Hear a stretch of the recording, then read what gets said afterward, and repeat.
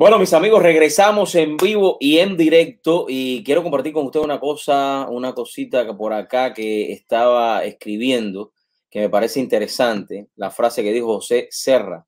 Miren lo que dijo José Serra: cuando un político de izquierda te diga que acabará con la pobreza, se está refiriendo a la suya. Eso es así, eso es así. Y esa es una de las mejores verdades que se han dicho en la tarde de hoy, una de tantas, ¿no? Quedé un poco impactado con el testimonio de esta muchacha. Eh, y yo creo que es el trabajo que muchos están haciendo en Cuba. Pero bueno, a lo largo de nuestra vida y en la carrera mía he conocido muchísimas personas. Y tuve la oportunidad de compartir con él hace apenas una semana, específicamente en la marcha que tuvimos a New York, que coordinó Eliezer Ávila junto al movimiento Somos Más. Y la historia de cada uno de nosotros es importante porque tiene algo que aportarle a la humanidad, a la comunidad. Y la historia de muchos cubanos que han salido huyendo del comunismo, que han salido buscando una mejor vida, como la historia de muchos alrededor del mundo, creo que eso tiene que saberse. Creo que eso es importante que la comunidad conozca, que hay muchos que salen huyendo, llegan a los Estados Unidos y alcanzan el sueño americano. Y este es el caso del doctor Roberto, que a quien le doy la bienvenida, que no lo quiero hacer esperar más. Doctor, muy buenas tardes, gracias por acompañarnos. ¿Cómo te sientes? Hola, Ariel, ¿cómo estás? Mucho gusto, encantado de verte.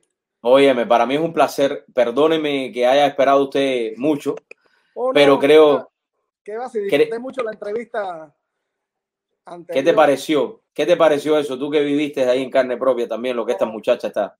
esa muchacha me impresiona y la verdad que nosotros que no tuvimos el valor de hacerlo en aquel momento, respetamos eso. Tenemos que darnos cuenta de que quien conoce la verdad tiene que decirla en el lugar donde esté, y por tanto para mí tiene tanto valor el que la descubre allí y la dice allí, como el que la descubre aquí y lo dice aquí.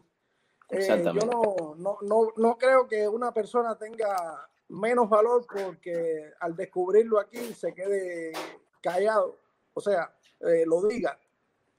Porque mucha gente dice, no, hay que tener, tiene más valor el que lo dice allá. Bueno, pero si yo no lo sabía allá, ¿cómo lo iba a decir? Lo malo es que aquí lo supe y sin embargo me quedé callado con eso.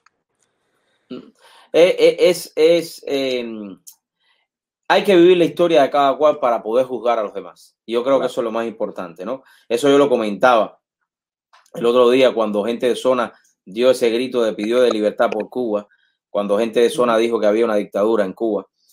Muchos lo criticaron. Yo creo que en la vida lo aprendí de Moisés de Paz: es mejor siempre sumar que restar. Seguro. Eso es lo mejor. Doctor, cuéntame un poco de usted. ¿De qué parte de Cuba usted era? Bueno, yo soy un poco de toda Cuba, porque nací en la provincia de Holguín, viví en La Habana desde que tenía unos meses hasta el 80, cuando el Mariel, de ahí hubo, por circunstancias familiares, no me dejaron venir a los Estados Unidos y tuve que emigrar a Oriente, donde vivía mi papá, que no me dio el permiso de salida. Y por allá comencé la carrera de medicina en el año 83, terminé en el 89, me gradué como neonatólogo en el año 93 a 94 en La Habana. A ver, ¿te graduó de qué? De neonatólogo es especialista en recién nacidos. En recién nacido. Ya. Es una Okay. carrera que en Cuba se hace en 3 años, un año de pediatría y 2 de neonatología. Aquí se hacen 6 años. 3 de pediatría y 3 de neonatología. Así que... A ver, ¿cuándo fue la primera vez que descubriste que dijiste, oye, yo quiero ser médico, yo quiero ser, atender en este caso a los niños, a los recién Bueno, nacidos? si te voy a ser honesto, no fue una vocación personal. Me llevé por la que en aquel momento era mi pareja, que era la que tenía la verdadera vocación. Y ella me embulló y bueno, vamos a estudiar medicina, pero en realidad mi verdadera vocación era la ingeniería. en lo que el fuerte mío eran las matemáticas, las ciencias exactas. Así que nunca jamás pensé en hacerme médico. Para mí la medicina estaba fuera de toda. Pero como fue la primera carrera que llegó en el preuniversitario, yo quería estar en todo para estar en el bonchecito con la novia y eso. Me puse ahí.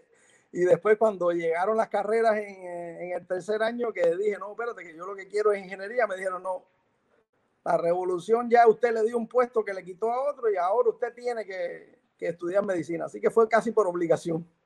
No, no fue la única vez.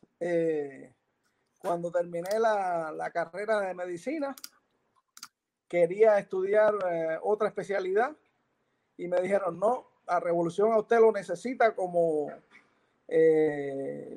pediatra o neonatólogo y ahora usted no puede cambiar porque usted ha estado haciendo investigaciones en el campo de la neonatología por muchos años, así que no tiene que hacer esto.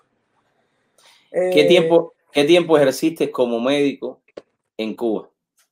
En Cuba desde el 89 al 97, o sea que fueron 8 años, en el transcurso de los cuales hice la especialidad. Mi especialidad, en el año en que yo me gradué, se hizo un plan que ellos le llamaban de sexual rendimiento académico y entonces te daban un entrenamiento adicional para optar por las becas de la Organización Mundial de la Salud y de la OPS. Y por eso me extendí en la residencia, porque en aquel tiempo el dólar estaba a 120, un médico ganaba como residente 325 pesos, como especialista 375, o sea que no había mucha diferencia entre $2.70, $3, y decidí quedarme en A ver, esto es interesante, doctor, esto es interesante, ¿no? Esto es interesante. $3 al mes ganaba un médico en ese mes. Ganaba yo al mes. Al mes. Y una botella de aceite costaba $2.40 y era obligado a comprarla porque tú no podías sobrevivir sin... Yo quiero que las personas que están mirando la entrevista entiendan que estamos hablando de un médico que tenía o que tiene una especialidad, un médico que estudió y tiene una especialidad y que ganaba al mes $3. No llegaba a veces ni a $3. Yo quiero que ustedes se proyecten. Hoy por hoy, doctor, ¿cuánto puede ganar esa misma posición en Cuba? ¿Lo mismo? Bueno, aquí hoy no, en Cuba. Al mes en aquí Cuba. $30,000. Vamos a decirlo sin tapujos. Aquí $30,000. $30,000 al mes. En Cuba. O sea, que yo gano 10,000 veces más aquí. Me imagino que en Cuba, si un neonatólogo en cualquier país de Latinoamérica gana sobre los 200,000, $100,000 o $200,000, calcula que no debe ser menos de $10,000 al mes. Y en Cuba, ¿cuánto usted cree que gane esa misma posición hoy, 2020? Doctor, ¿está ahí? Perdí pero me imagino que sí. Creo que pero me en Cuba, ¿cuánto puede ganar un médico que tiene su posición en Cuba hoy? $60 al mes aproximadamente. Imagínate usted. O sea, que a ese médico no le alcanza ni para comprar la canasta básica. Parece que estamos teniendo un poquito de problema con la internet ahí, doctor. A ese médico no le alcanza ni para comprar la canasta básica. Sí. Por supuesto que no. O sea, increíble. Yo me llevo a un médico de estos, a cualquiera de los países pobres de Latinoamérica, y le enseño cómo vive una persona pobre con un salario mínimo y quedan deslumbrados.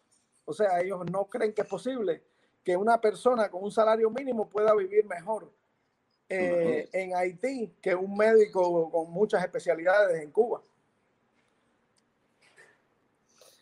Es algo que se queda uno sin palabras completamente. Y doctor, yo creo que usted tiene una gran misión también, denunciar estas cosas ante el mundo, porque usted lo vivió en carne propia. Me imagino que usted tiene amigos en Cuba que cuando usted habla estas cosas con ellos se quedan anonadados, no te lo quieren ni creer tampoco, ¿no? Claro que Es sí, las increíble. cosas que vivimos allí, pensé que 20 años después ya esas cosas se iban a haber resuelto, pero cuando hablo con ellos que vienen a conferencias médicas acá y les pregunto, me dicen, no, no, si eso no ha cambiado nada, es exactamente lo mismo. O sea, pero yo digo, pero ¿cómo va a ser si la tasa de mortalidad infantil en estos 20 años ha bajado a la mitad? Y dice, nosotros seguimos atendiendo exactamente a los mismos niños, ahora lo que sí siguen falsificando las cifras, pero Oh my God. realmente no hay una verdadera mejoría en la atención al recién nacido. Si yo, Oh, cuando llegué aquí, que estaba haciendo la especialidad, constantemente hablaba con mi ¿cómo decir? Era mi mentora de la especialidad en Cuba. Y ella quedaba anonadada cuando yo le decía qué tipo de pacientes nosotros atendíamos aquí y cómo esos pacientes sobrevivían. Y a ella no le parecía lógico que nosotros estuviéramos atendiendo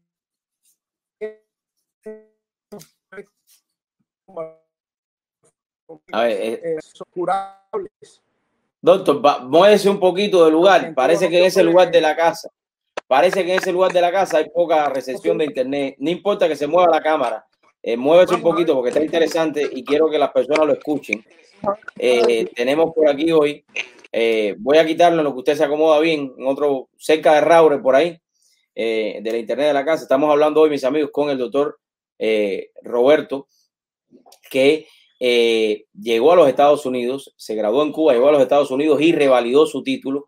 Y yo creo que es importante reconocer la labor de estos médicos que llegan a otros lugares, se esfuerzan con mucho sacrificio y cómo lo alcanza aquí en esta gran nación. Así que si usted quiere compartir con nosotros alguna pregunta, lo puede hacer a través de nuestra página. Usted entra, darielfernandez.com/show y ahí puede compartir con nosotros. En breve también, en unos minutos, tenemos a Aniel Blanco que estará compartiendo con nosotros. Así que, doctor, cuando esté a red ahí, me dice una seña y ya, ahí estás, ahí está. Vamos para allá a ver, doctor. Vamos a ver. Ahora sí te veo. Dime. Ahora sí, perfecto. Okay.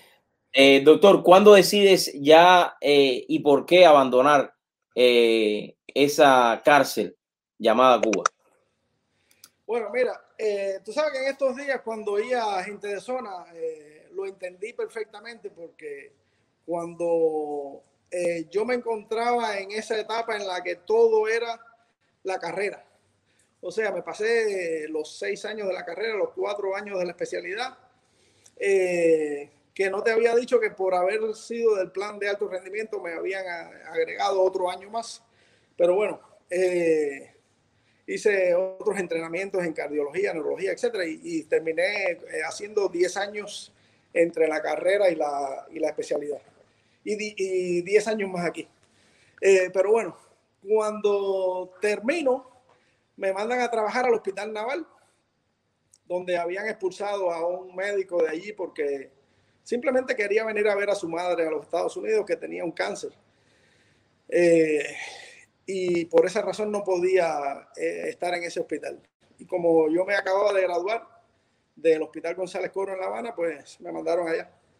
Cuando llego allí, ya no tenía que estudiar todos los días, ya podía empezar a ver el panorama como estaba, era año 94. La realidad, ustedes saben lo que era en ese tiempo.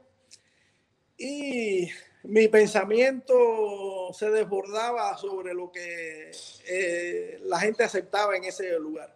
Así que cuando el maleconazo yo grité allí, nos vamos a la huelga, y parece que aquello creó una situación y bueno, finalmente terminé castigado y me mandaron al hospital de Guanabacoa, donde estaba este amigo. Claro, ya mi mamá estaba aquí en los Estados Unidos, ya tenía una vía por la cual ella me había reclamado, pero la madre de mis hijos pone bueno, ponemos todos en la lotería de visa y ella le llega el resultado. O sea que nos ganamos la lotería de visa. Y ahí lo primero que hice fue pedir la liberación del sistema de salud. En ese tiempo no había todavía...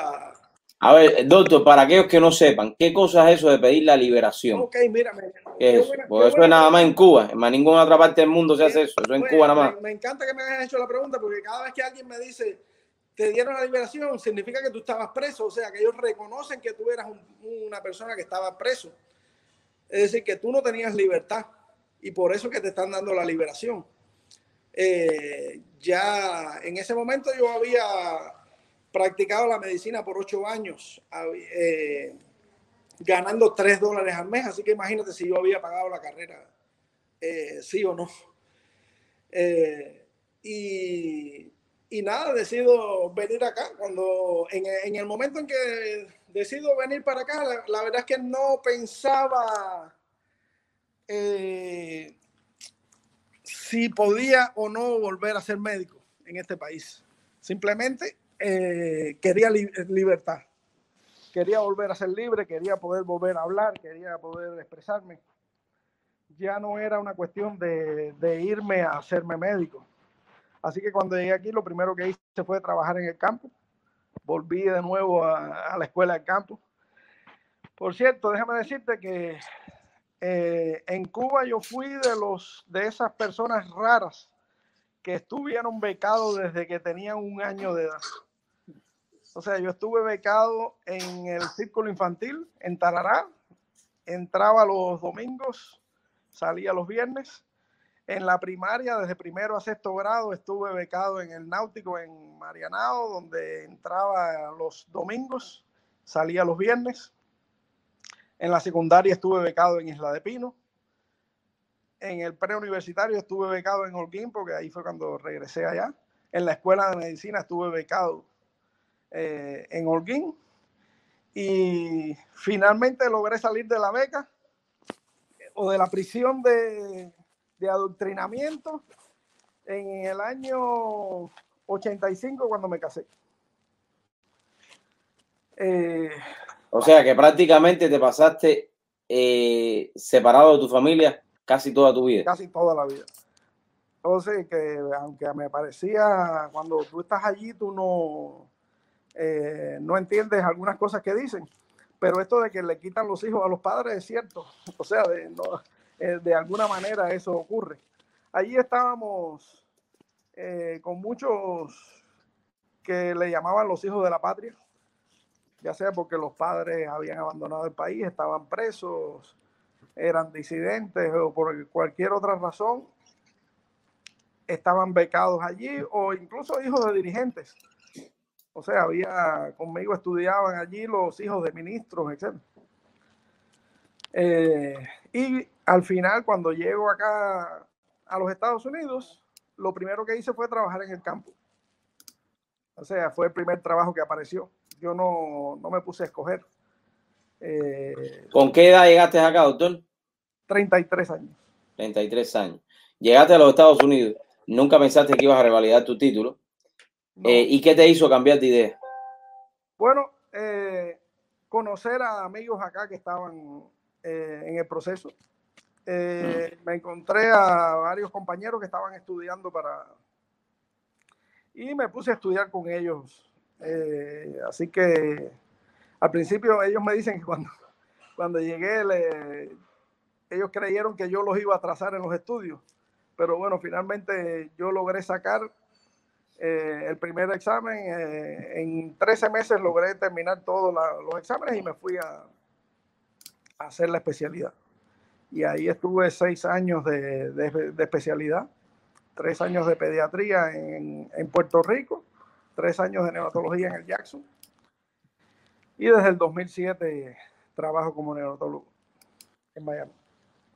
¿Qué es lo que te motivó más a revalidar tu título, a salir adelante en los Estados Unidos, aún no sabiendo inglés, un idioma completamente extraño, un país completamente diferente? ¿Qué fue lo que te motivó? Tú sabes que siempre yo he tenido el concepto de que de pensar en la vida hacia adelante, no hacia atrás. o sea, lo de atrás solamente sirve como experiencia, pero yo siempre me veo 10 años hacia adelante. Y yo pensaba, bueno, dentro de 10 años, si yo llegué en el año 97, en el 2007, ¿dónde yo voy a estar? Puedo quedarme. Este amigo, ¿recuerdas al que votaron del Naval? Me decía, mira, estudia ultrasonido, estudia enfermería, estudia todo esto, por si acaso no logras. Yo dije, no, yo le voy a apuntar a lo más alto y de ahí que sea la vida la que me baje al puesto que me toca, pero yo mismo no me voy a poner en un lugar inferior al que me corresponde. O sea, yo voy a tirarle a lo más alto que pueda. Y por eso lo que hice fue empezar a estudiar medicina directamente. Y ahí fue cuando empecé a buscar y me encontré a estos amigos que ya estaban estudiando. Ahí pasamos.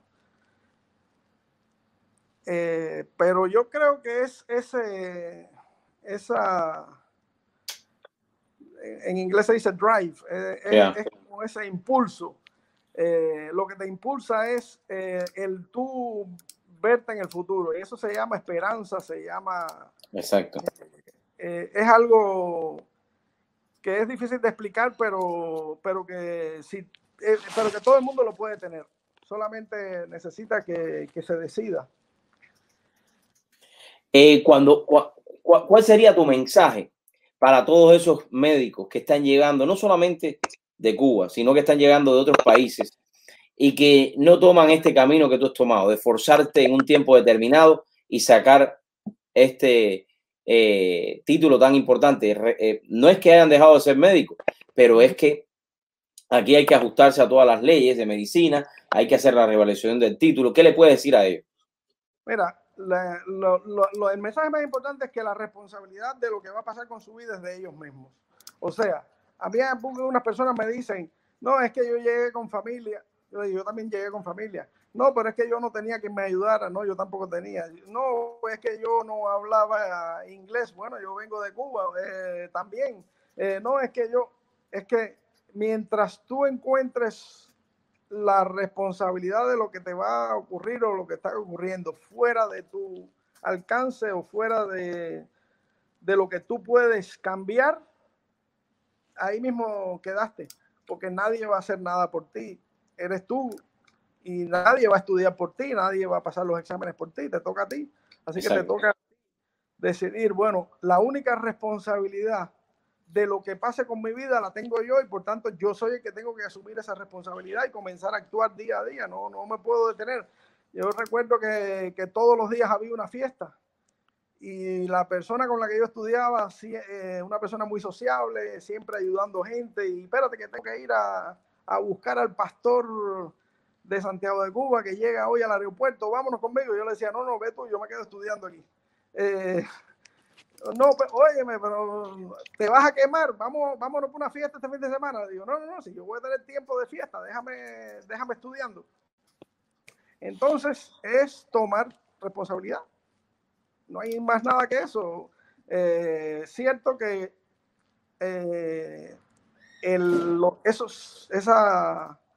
esos 8 años de castigo, que eso debería denunciarse. Yo no sé por qué las Naciones Unidas, los derechos humanos no actúan sobre eso. Que tú tengas que estar castigado 8 años simplemente por el hecho de querer reunirte con tu familia o emigrar, como es un derecho de cualquier persona. Llegas entonces en una edad en la que va a ser un poco más problemático para entrar a una especialidad, etcétera.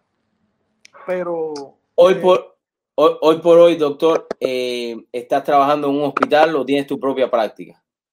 La especialidad mía se hace en hospitales, así que yo trabajo en un grupo que atendemos varios hospitales. ¿Te sientes una persona exitosa? Sí. Dentro de este campo, sí. Me gustaría poder hacer esto también en Cuba. Me Amén. gustaría poder ayudar.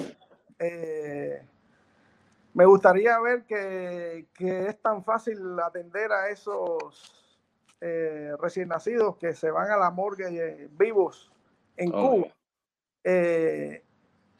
Y haber visto eso, cómo no se le ofrece nada con métodos tan sencillos que hay para lograr la supervivencia de esos niños sin tener la presión de que vamos a mantener una mortalidad infantil y que tenemos que matarlos al nacer para que no sean una influencia en la mortalidad infantil en el futuro.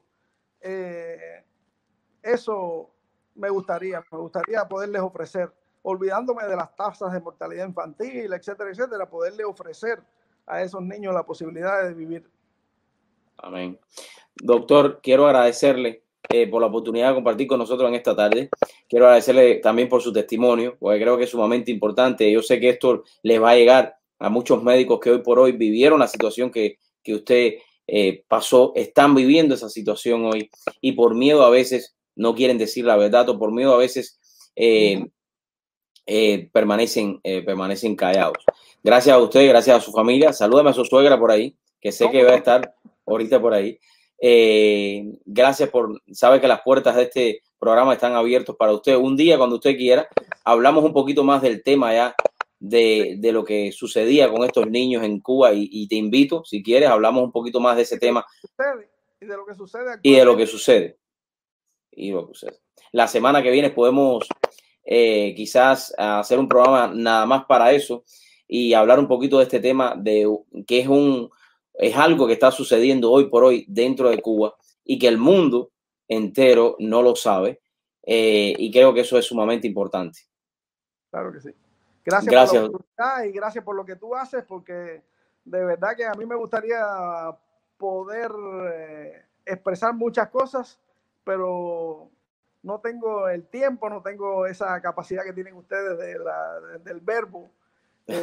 No, usted se expresa muy bien, doctor. Eso es simplemente coger una cámara y empezar a hablar. Usted se expresa muy bien. Usted se expresa muy bien. Gracias por todo lo que ustedes hacen. La verdad que gracias.